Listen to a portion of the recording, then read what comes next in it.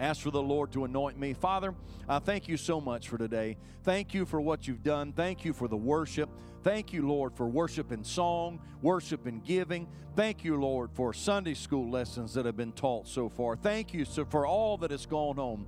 And now we come to this part of the service where we pull ourselves up to the Master's table and break the bread of life together. And Father, I pray, God, that you'd anoint me from the top of my head to the soles of my feet. Lord, I cannot do this on my own, but I rely fully and totally upon your anointing. And Lord, I ask, oh God, that you would do it. And Lord, as this congregation prays for me, I pray for them, that you'd open their hearts, their minds, their spirits, Lord, that you do a great and a mighty work here in this place. And we give you thanks for it in Jesus' mighty name. And everybody in the house said, amen. As you're seated, turn around, wave, fist bump somebody, tell them you're glad to see them at church this morning.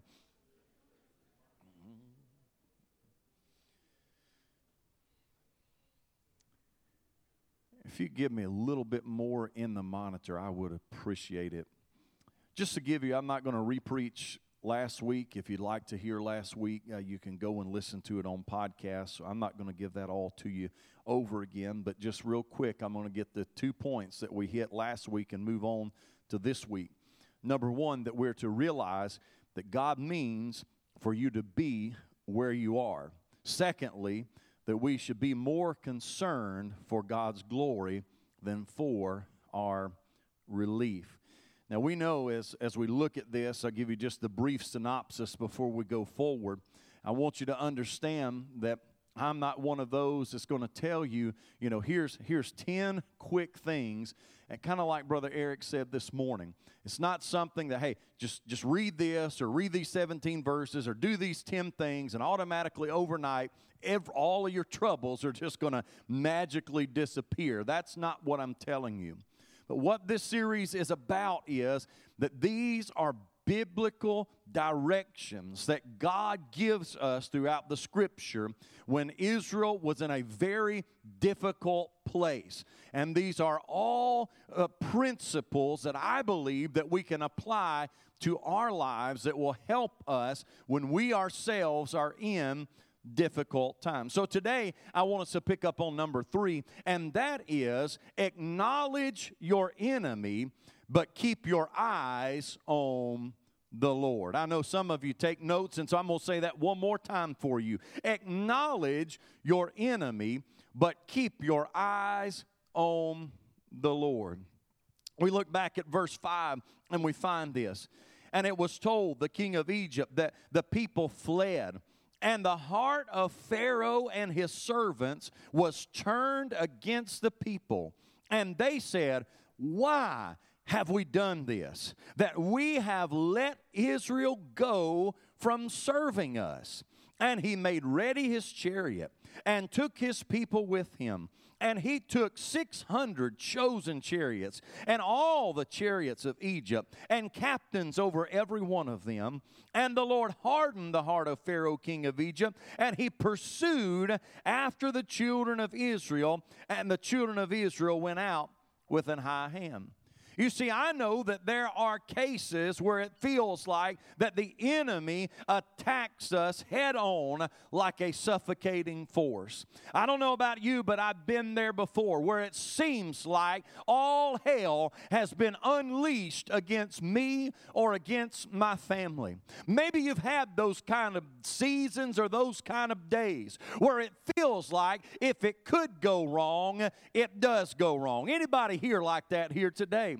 That it feels like if it could go wrong, it does wrong. Where it feels like that the enemy has concentrated his work of the day on killing and stealing and destroying in your life. Now we know for the most part, however, that the enemy tends to come in a more conniving and covert way. The Apostle Paul in the book of Ephesians chapter 6 and verse 11 talks about the wiles of the devil. You know, a lot of times the devil likes to be sneaky about things because, I have found as I study history and I study the scriptures that usually it's that head-on attack that seems so suffocating and overwhelming that tends to drive the church to her knees and be able to call upon the Lord and see Him deliver them. But he also, in this sneak attack, that the enemy, the wiles of the devil, he tends to come in the back door and seems to try to connive and worm himself in another way. But really today, no matter how he attacks, we must remember, as I've already quoted the scripture, that the enemy has come to kill, to steal, and to destroy. I am not ignorant of the fact, and I don't want you to be, that there is truly a devil, Satan, Lucifer, who wants to destroy everyone and everything that God Almighty loves. Can I just give you this hint here and let you know that the devil, he's not really worried about you, and the devil's not really worried about me. You know, we're really insignificant to him, but why he comes to destroy us is because he wants to hurt God. Think about that. If you're a parent or you have loved ones, think about how much it hurts you when somebody hurts somebody you love. Someone hurts your spouse, someone hurts your child, someone hurts your parent, someone hurts your brother, your sister. How much it hurts. Well, folks, that is what the devil tries to do when he tries to destroy us. He is trying to get at God. Somebody say amen. So as we come to this place in the story, we find that Israel has walked out. They've walked out of Egypt. They've walked out with a whole lot of stuff.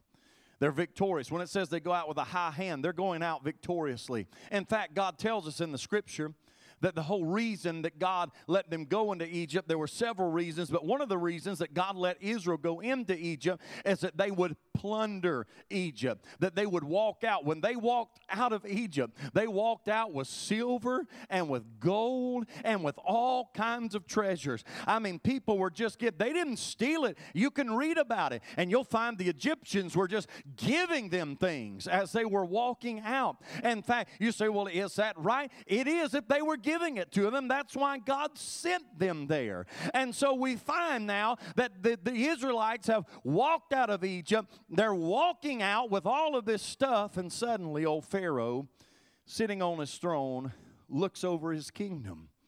He looks over to Goshen, the ghettos where the Hebrew slaves once lived. Now they're ghost towns. He begins to stop and he begins to listen in the early morning hours, and when normally those Hebrew slaves of his should be getting up and beginning to make bricks, and the sound of hammers and the sound of work going on, nothing is happening.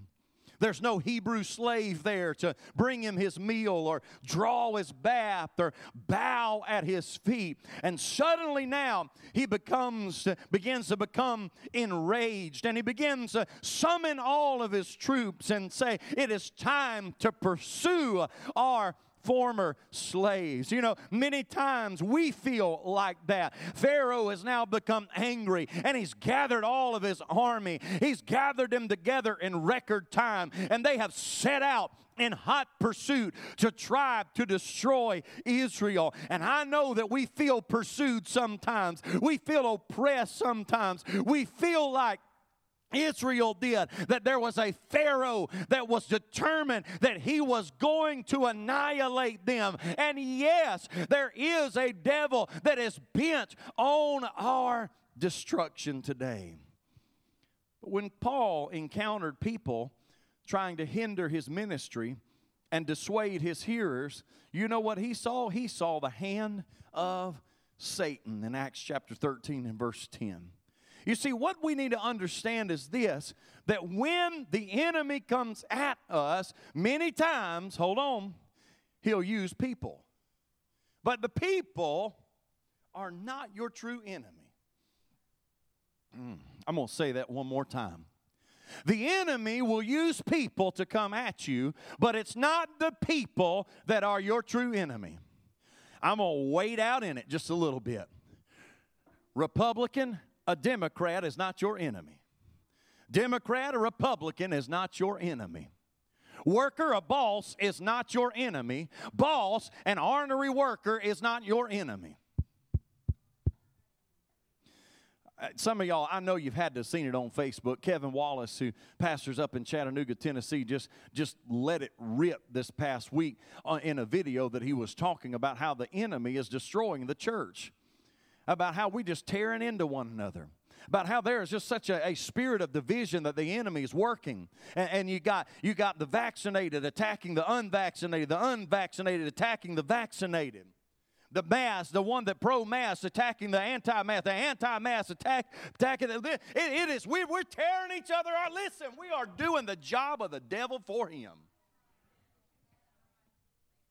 Church, we are doing the devil's job for him. He is just sitting back with a big smile on his face, knowing he ain't even having to do much at all because we are so busy tearing each other up that we are not even doing what we've been called to do, and that is to reap the harvest and to bring havoc into his kingdom, the kingdom of darkness. Oh, that was a free mini sermon for you.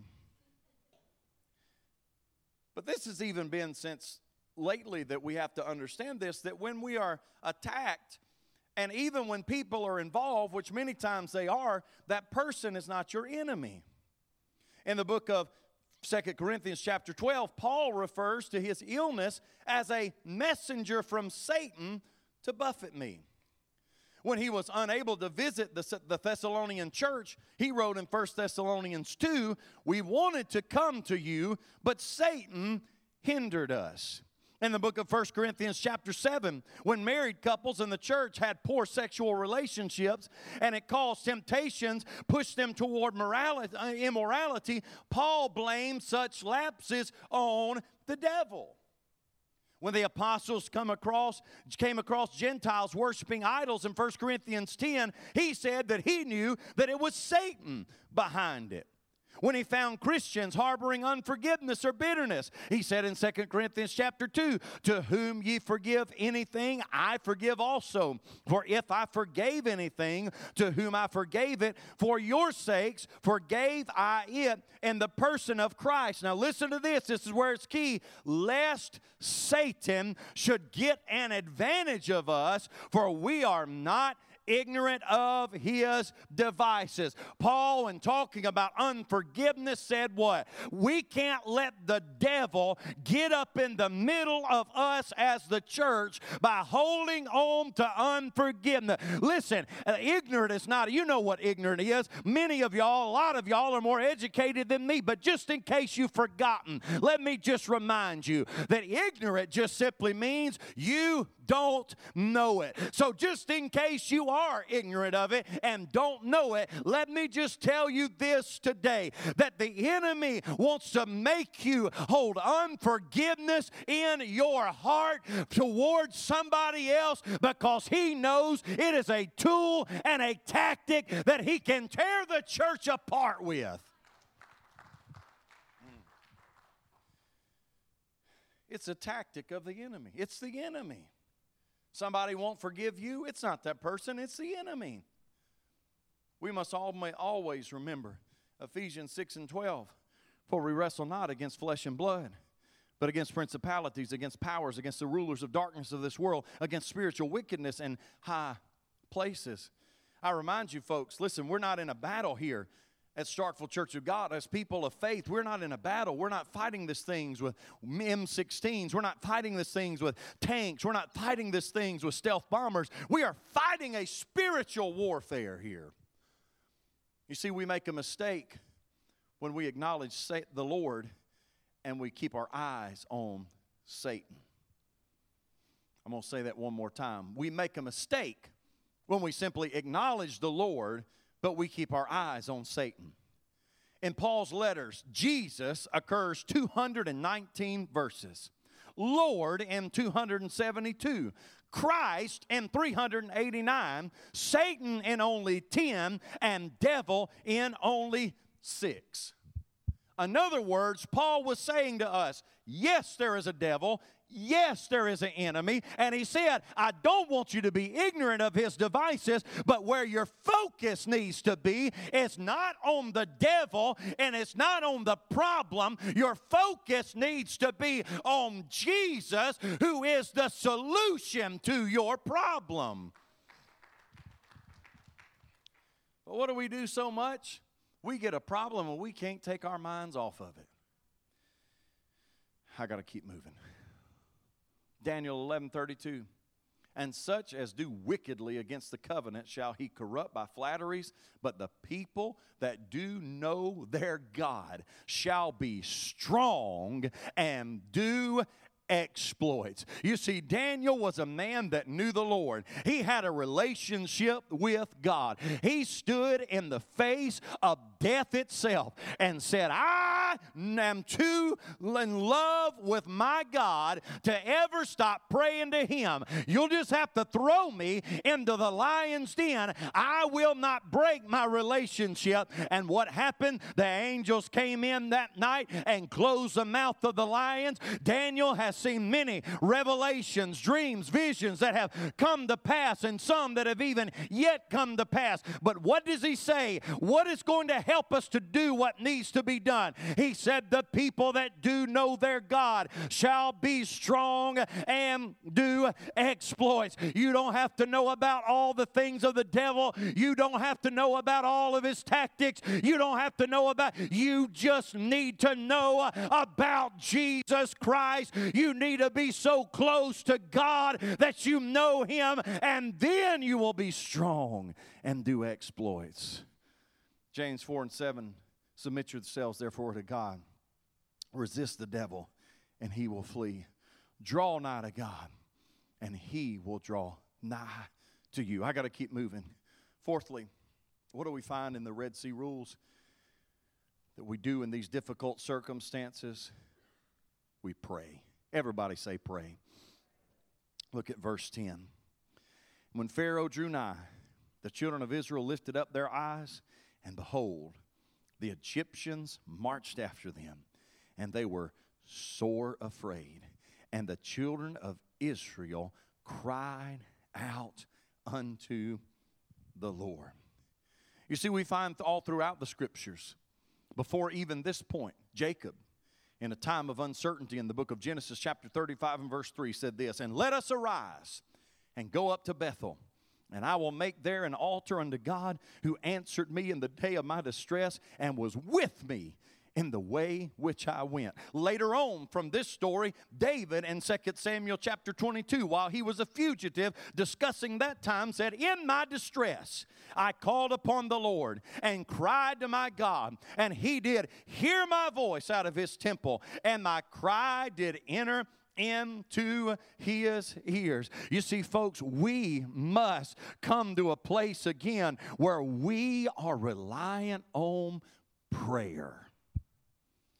I want to read to you, I told you that I based this entire series out of a little book, and I want to read to you a little paragraph that actually comes from a guy named Cameron Thompson, entitled in a little booklet that was entitled Master Secrets of Prayer.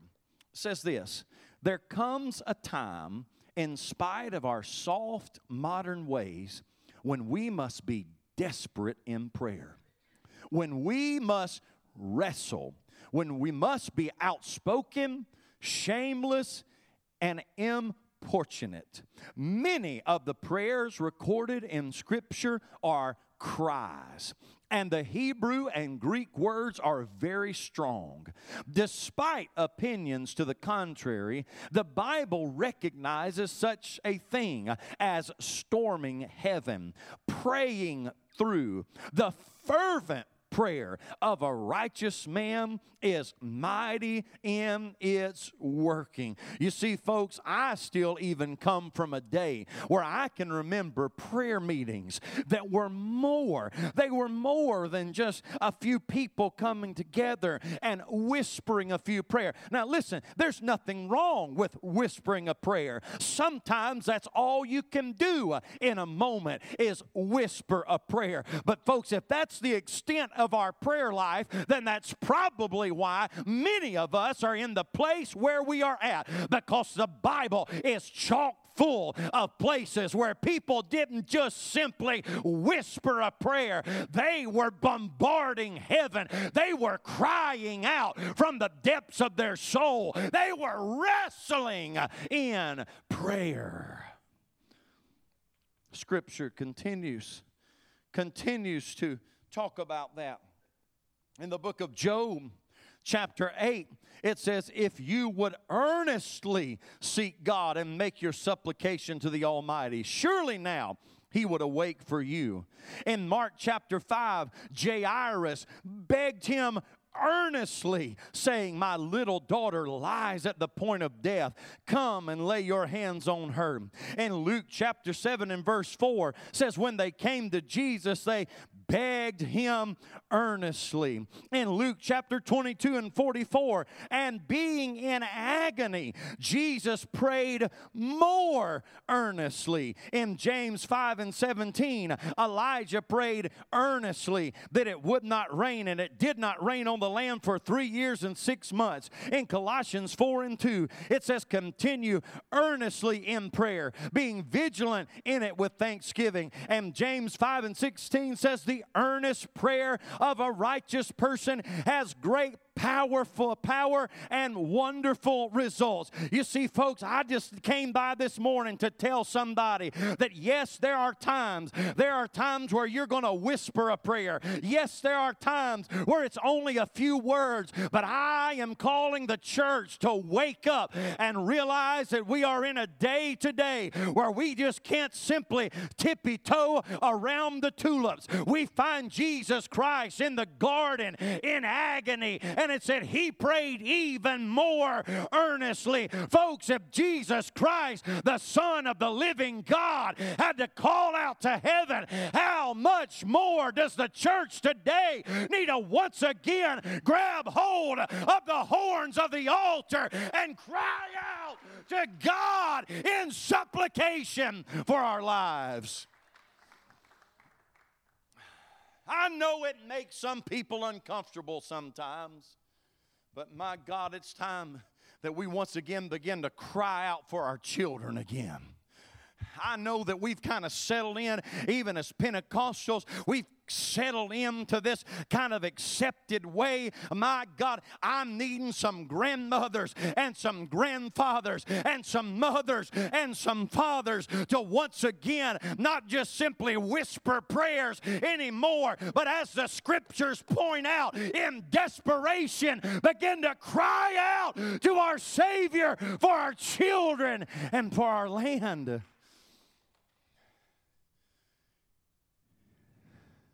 Finally today, fifthly, stay calm and confident and give God time to work. I'm going to say that again. Stay calm and confident and give God time to work. Back in our text, verse 13 and 14. And Moses said unto the people, fear ye not, stand still, and see the salvation of the Lord, which He will show you today. For the Egyptians whom ye have seen today, ye shall see them again no more forever. Look at this. The Lord shall fight for you, and ye shall hold your peace. I got two main things I want you to see under this, and I'm done. First of all, wait on God. I'm going to say it again. Wait on God. I wish you'd punch the person beside you and tell them, wait on God. We don't like to do that a lot, do we? We don't really like to wait on anything. Just the other day, I'll admit it. Here we are. It's August. Classes have resumed. And I go over to get some of the Lord's chicken.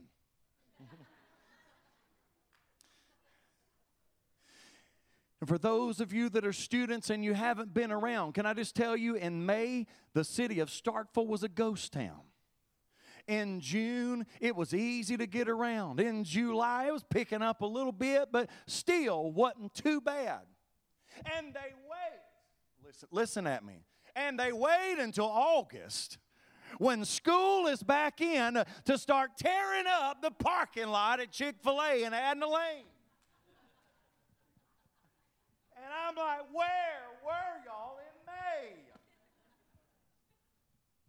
May? See that? Why? Because I don't like to wait. None of us like to wait. I mean, that's why I've got the app, and I try to get it. I want to pick up in the spot. I can't even think of it now. Pick it up, and I don't want to sit in that drive-thru, but I couldn't even get to the little pickup spot in front of the Chick-fil-A because it was backed all the way up out of the... Y'all don't judge me. I know y'all do the same thing. We don't like to wait, do we? I hate to wait. I don't want to wait. I'm just like that song. I don't remember who sung it. I want it all. I want it all. I want it all. And I want it now. Yes, we don't like to wait. And we especially don't like to wait on the Lord because His timing is way different than my timing most of the time. But right here, Moses speaks to the folks, and he tells them what? He says, fear not, stand still, and see the salvation of the Lord. But we want to fix it, don't we? We want to fix it immediately. We want to change something. We want to do something. We want to make something happen. But Moses said, wait. Wait on God. Let me give you this. The book of Romans chapter 12 and verse 19 says this. Do not take revenge, my friends, but leave room for God's wrath. Now, I want you to see this. Here, Paul is talking to the church at Rome, and he's talking about revenge. And he's saying, listen, you don't need to take revenge. You need to wait and let God handle it. Listen, I didn't even expect, this is kind of, but I'm going to stop right here, and because I feel the Lord stopping me right here. And I just need to say to somebody in this room, or maybe even somebody listening by podcast, you need to wait. Don't try to get revenge. Don't try to make things even. You just wait on the Lord. Leave room for God's wrath. So here, can I say this? If Scripture then tells us to leave room for God's wrath, shouldn't that really mean that we need to leave room for God's everything? Leave room for His power? Leave room for His grace? Leave room for His intervention? Leave room for His healing? Leave room in our situation to say, hey, I got to stop, I've got to chill out, and I need to leave room for God to get in the middle of this. Because I can't speak for nobody else, but Dennis Laughlin can really screw some situations up if I get to doing it on my own and don't just wait and leave room for God to handle it. We must learn to commit our Red Sea situations to Him in prayer, trust Him, and wait for Him to work. I'm going to give you a psalm that you're not going to like. You ready? Psalm 37:7 says, rest in the Lord and wait patiently for Him. Fret not thyself. I'm going to tell you, one more time, because that's the Bible. Psalm 37:7, rest in the Lord and wait patiently for Him. Fret not thyself. Tell that person again, wait on the Lord. The second part of that I told you that we find in this is do not be afraid. Right there, we find that Moses said to the people in verse 13, "Fear ye not, stand still, see the salvation of the Lord." Fear ye not. The phrase fear not or do not be afraid occurs 107 times in the Old Testament and 42 times in the New Testament. So for something to occur so many times, it means that this is a common human condition, and it is also a great priority with God. This morning, I was minding my own business. Again, I ordered my food on my app, and the Sonic right here close said temporarily unavailable. So I had to drive all the way over to the other side of town and pick up my breakfast burrito and my Coke Zero with cherry and vanilla. And as I'm driving back down Highway 12, I look up at the billboard, and what do I see on the billboard? Delta variant is deadly. If I was to take my phone out and open up probably any social media site or any news site, I would find what the news has been screaming. The world and the U.S. is now more vulnerable to terrorists than it has been in a long time. Scroll a little more, you'll probably find out that the economy, consumer confidence, is lower than it's been in a long time. You can open up social media and you can find horror stories of people that truly are dying of this virus that we've been battling now for almost 2 years here. Before long, it'll seem like. And so, it can be very easy for us to worry. I mean, that's just kind of the headline stuff. That's not even taking into account the stuff that we're facing as individuals. Some stuff you're facing on your job. Some stuff that you're facing aside from COVID. Health issues, heart problems, blood pressure. Those were just the big headlines. That's not even talking about things that you're dealing with. Your children are not acting like you raised them to act. I just preached to myself a little bit, I guess. I don't know. But we are facing stuff, and it is so easy for God to put it in the Scripture almost over 149 times or more. It's a problem that so many of us face. As adults, we're expected to keep our emotions under control, and it works the same spiritually, because we must walk by faith and not by sight. And sometimes, you listen to your pastor today, sometimes we must choose an attitude that is contrary to the way we feel. And you can tweet me, you can quote me on this. That's not fake, that's faith. Sometimes you've got to choose an attitude that is contrary to the way that you feel. Because it is easy to feel the feeling of emotions, of anger, of afraid, anxiety, depression. It is so easy for us to feel those ways. And if we just soak in everything that's going on around us, I'm just going to advise you one more time, just in case you don't hear me again. Be careful of all the stuff you're soaking in. Brother Eric said it this morning. Read your Bible. Read your Bible. Quit soaking in everything that Fox or CNN or Facebook or Twitter. But quit soaking in all that mess and start soaking up more of this. Please. I'm not saying be ignorant, that you can't know what's going on in the world, but let's just be honest. You pretty much, in about 3 minutes, get the big headlines, know what's going on in this world, and move on. Because if you feed, whatever you feed is going to grow. That's just I didn't even have that in my notes. You've heard that before. Whatever you feed, it's going to grow. If you feed your fear, guess what's going to grow? Fear. If you feed your faith, guess what's going to grow? Your faith. The children of Israel were cornered like rabbits by encircling wolves, facing utter annihilation, and God said, "Be still, fear not." Even with all the reasons they had to be afraid, there were even better reasons to remain confident. Number one, because they had an ally beside them that had sent plagues already upon the Egyptians.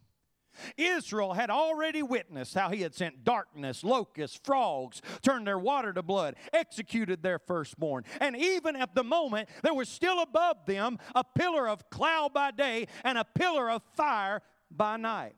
You see, we today even have more reasons to trust Him for how He delivered Israel, because we know how this story ends, that He parted the Red Sea, that later on He would send bread from heaven, that He sent ravens to feed them, that He brought water from a rock in the desert twice. He enabled a group of liberated slaves to defeat a land of giants. But if that's not enough, I can trust Him for what He's done for me, that He's saved me, He's sanctified me, He's filled me with the Holy Ghost, He's delivered me and healed me, given me joy unspeakable and full of glory, that He's given me hope when I had no hope and love when I had no love, that He meets my needs every time that I call on Him. You see, sometimes, folks, I just need to stop and look backward and realize all the good things that God has done for me. And it gives me faith and confidence to know if He's brought me this far, He hasn't just brought me here to drop me off and leave me. He's going to take me even further. If He hasn't done it yet, I've got a promise in Deuteronomy 3:22. Ye shall not fear them, for the Lord your God, He shall fight for you. In Deuteronomy 31:6, be strong and of good courage. Fear not, nor be afraid of them, for the Lord thy God, He it is that doth go with thee. He will not fail thee nor forsake thee. 1 Samuel 17:47, and all this assembly shall know that the Lord saveth not with sword and spear, for the battle is the Lord's, and He will give you into our hands. Romans 8:31 says, if God be for us, then who can be against us? And then in verse 37 it says, we are more than conquerors through Him that loved us. Folks, I've got good gospel news today, that we're serving a God that is still alive, and He's still on the throne, and He has given me promise after promise after promise in His word, and I don't have to be afraid and I don't have to fear, because God has got things under control. Stand with me if you will, please.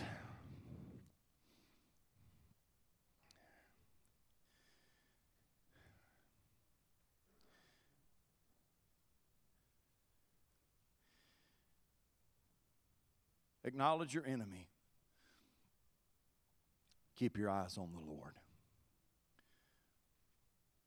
Pray. Stay calm and confident, and give God time to work.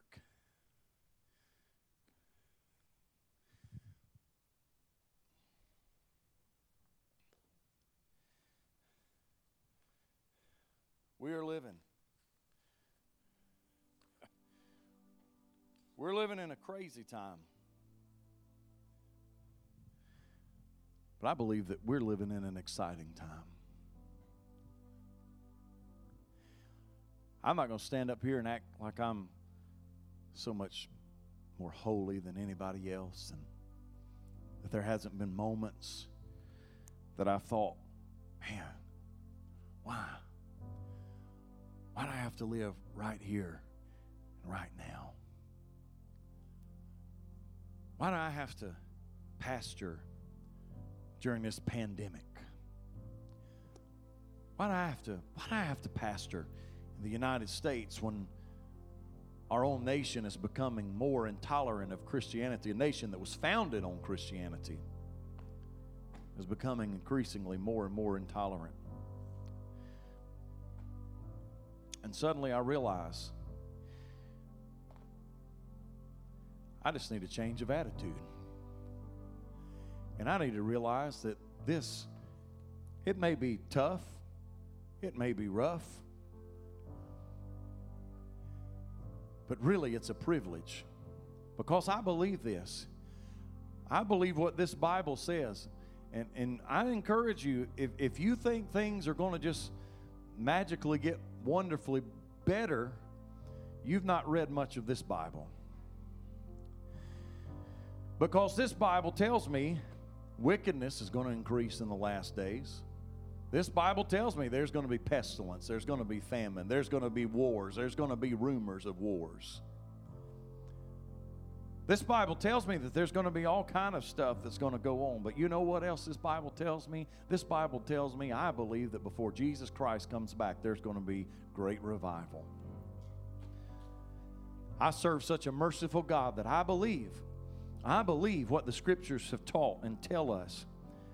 Then the last days, the Lord said, I'll pour out my Spirit on all flesh. Sons and daughters will prophesy. Your old men will dream dreams. Your young men will have visions. Upon my servants and handmaidens, I will pour out my Spirit, says the Lord. Oh, it's a tough time. It's a difficult time.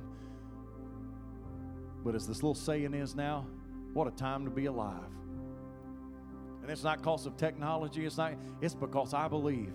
As much as I believe that this world is falling apart at the seams, I believe there's a God in heaven that is getting ready to send revival to His church. And one more time, I believe that God is going to send a revival, and He's going to begin to allow us to reach out. He's going to begin to let us reach out and give one more opportunity to those that don't know Him, those that don't trust in Him, those that have never been saved. One more opportunity to accept Him as their Savior before that day comes and the trumpet sounds and the dead in Christ rise, and we which are alive and remain are caught up together in the clouds to meet the Lord in the air.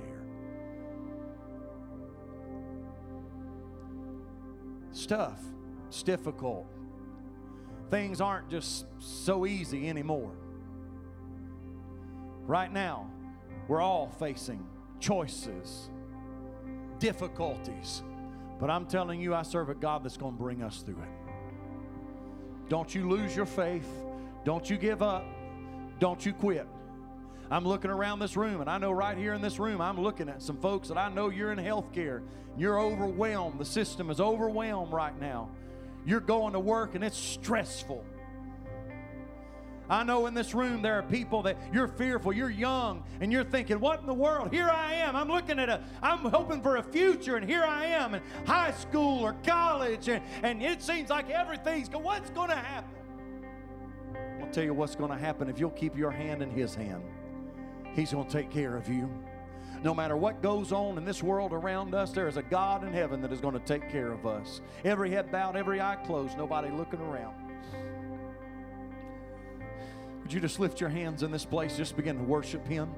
Just begin to thank Him for how good He is. I wish somebody in this place would just begin to thank Him. I don't want you to think about your problems right now, but right now, I want some folks to begin to think about stuff He has brought you through before.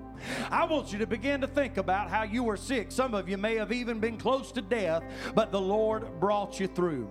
I want somebody that you didn't know how you were going to make it. You didn't know how you were going to buy your groceries. You didn't know how you were going to pay that bill, but God came through for you. I need some folks just to think about it. Just to begin to think about, just take a moment and pray. It's not even noon yet. Just begin to think about how God's been good to you before, and just begin to thank Him right now. Just begin to praise Him right now. Lord, I thank You for what You brought me through. I thank You for taking care of me. Hey, yes, Lord. Yes, Lord. Yes, Lord. Yes, Lord. Yes, Lord. Hallelujah. Hallelujah. Hallelujah. Hallelujah. We praise You and thank You. We worship You here today. We glorify the name of Jesus. Hallelujah. Hallelujah. Hallelujah. Hallelujah. Hallelujah. Hallelujah. Thank You, Jesus. Thank You, Jesus. I'm going to give you this and we're going to pray. I just heard it this morning. Pastor Stephen Furtick, I heard him telling a story of a lady. She was broke as a joke. She had $20 left to her name. she felt the Spirit telling her to give that $20. So she took that last $20 that she had, put it in the offering plate, goes home and begins to just walk around her yard, sing that old song, I got a feeling everything's going to be all right. Her neighbor across the street, who was an atheist, who mocked her faith time and time again, heard her. He's like, I'm going to make a fool out of this woman. So he goes to the grocery store, buys up all these groceries, puts them on her front porch, knocks on the front door, and goes and hides. She comes out, opens the door, and there's all these groceries. And she begins to praise the Lord. All of a sudden, her neighbor jumps out, this atheist who's determined to break her faith, and says, lady, God didn't do this. I did this. And she just kept on praising, almost like he hadn't said a word. And he stops her again. He's like, wait, you don't. He pulled out this receipt. He said, I want you to know God didn't do this. I did this. And she got to shouting and praising more. And he said, what do you not understand? That God didn't do this, I did this. She said, no, God did it, and he made the devil pay for it. Hey! God has got you. God is going to take care of you. I don't care how bad it seems. Lift both hands in the air right now, would you? I want to pray. Father, right now, in the name of Jesus Christ, I know that there is none of us are exempt right now. All of us are living in a crazy, crazy time. And we need your help, and we need your direction, and we need your strength. And I pray that you would help us to take, Lord, what we have seen in your word, what you have placed on my heart, and I pray that it would help somebody and strengthen somebody and encourage somebody here today. In the mighty name of Jesus, I pray your blessings, I pray your favor, I pray your anointing upon every person here in this building right now, that we will not quit or give up, but you, oh God, are going to bring us through. You're going to make it happen, Lord. You're going to take care of us, and you might even make the devil pay for it, Lord. You are still in control. I rebuke all fear. I rebuke all worry. I rebuke all anxiety. I rebuke depression in the name of Jesus Christ. And I pray for protection for those that are sick would be healed, for those that are well, that they would be protected, Lord, in the name of Jesus Christ. I pray your hedge would be about them. I pray your hedge be around our church family. I pray your hedge would be about our city. I pray that your hedge will be about all of our schools here in Starkville, our university, Lord. I pray your angels would be all about this place. Keep us. Watch out for us, Lord. I give you thanks and praise and honor. In Jesus' mighty name I pray. And everybody said, amen.